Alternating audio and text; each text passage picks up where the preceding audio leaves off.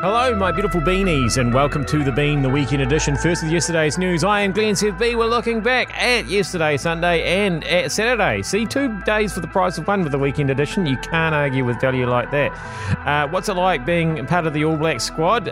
We'll speak to a new one shortly. Will Judith Collins praying help her win the election? We'll meet Tom Foolery.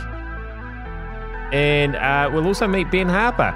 But before any of that, will we ever meet Donald Trump again? Yes, a bit of a rough weekend for him. They survey 6,000 Americans every year. And every year, the researchers ask if violence is ever justified in advancing their political goals. So if you go back 3 years to 2017, Trump had just taken over as president. And then 8% of Americans said violence is sometimes justified in promoting their political goals. A year later, in 2018, 12% of Americans said violence could sometimes be justified. Today, before what may be the most contentious presidential election in living history, 34% of Americans say violence can sometimes be justified in advancing their political goals. A third of Americans think violence sometimes is okay. The president has already said the election is rigged against him.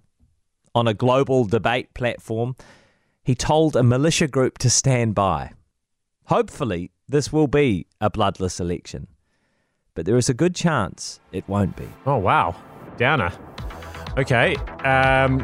I'm just watching Trump's medical team come out for the latest briefing. They're not all doctors, are they? All those people in the white coats. Most of those people are extras, surely. Anyway, yeah, by the time you hear this, all this may be completely irrelevant, of course. What isn't irrelevant is All Blacks training week.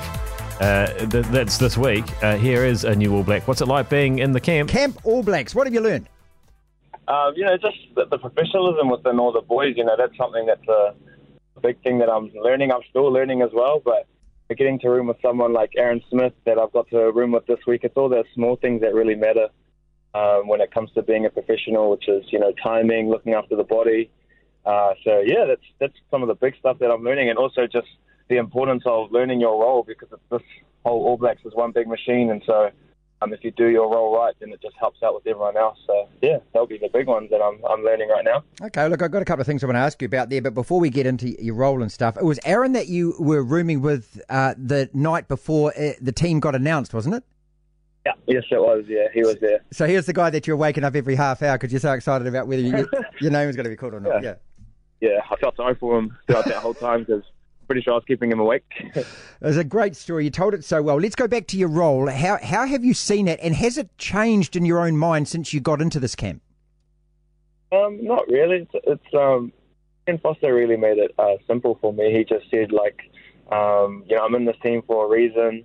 I have to back my ability, and that's sort of just hard running, just get the ball, get some good carries, and hopefully score some tries. So that will be my big rocks that I have to think about when I come into this team, and also just working hard off the ball. That will be the two main things. That's Caleb Clark, by the way. I probably should have mentioned who it was you were listening to ahead of you listening to him.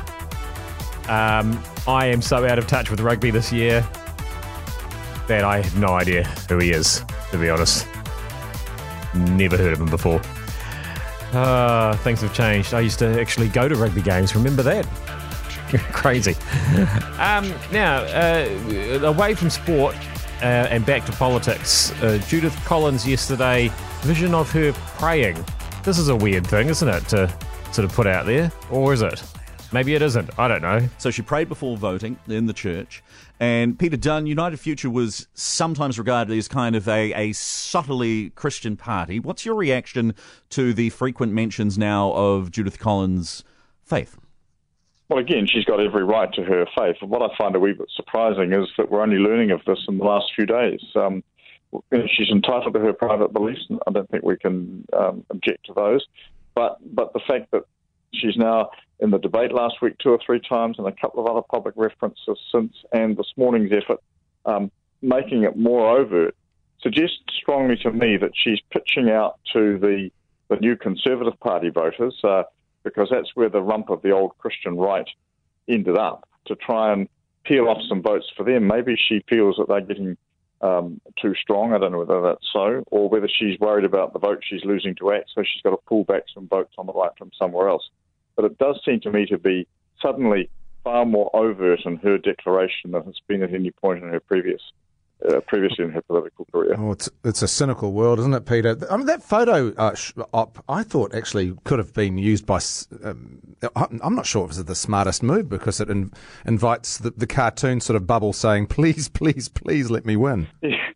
Seeking inspiration, all those sorts of things. Yes. I think I was basically at the end of it impressed. I'm impressed when anybody can kneel down and get back up again, because I'm not sure that I really can do that. Not every day. She said that she does it every day.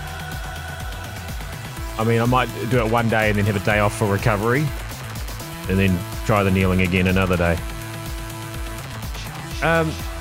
Now, Tom Foolery is responsible for a video that went viral of him sort of updating his kid about how the world's going to hell in a handcart at the beginning of the COVID outbreak.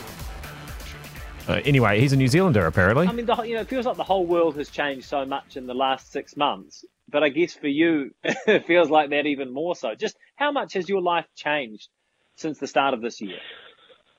Well, it has and it hasn't in a very strange sense. Every tremendously exciting thing has happened,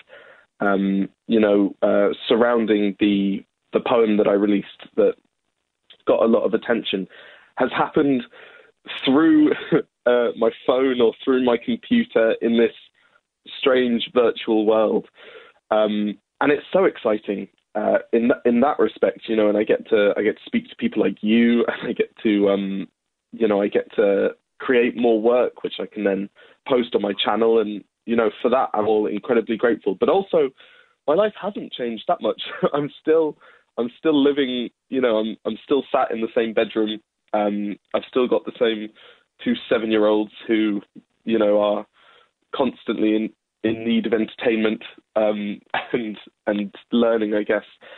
So, yeah, it's strange. It doesn't feel for a second like I've been whipped off, jet setting around the world or going to, glamorous events. It really feels like my life has remained a constant, but I've had this massive boost to keep making work by the power of the internet. Yep, and of course the other thing you can do is just solo projects. I think collaboration, I mean, like you say, the internet can come into it, but Ben Harper's gone, I don't really need the band. I've got a new album out and it's just me, and me. Tell me, Ben, tell us about Winter is for Lovers. When did you record this album?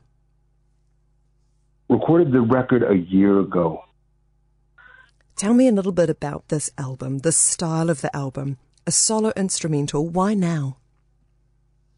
It's taken a long time to what you would think, because it's a solo instrument. I don't know what you would think, but I might think that because it is solo, you can do it at any point or any given time, just sit down and play, but it couldn't be further from my reality, because I've been working towards this record for a long time to get it right.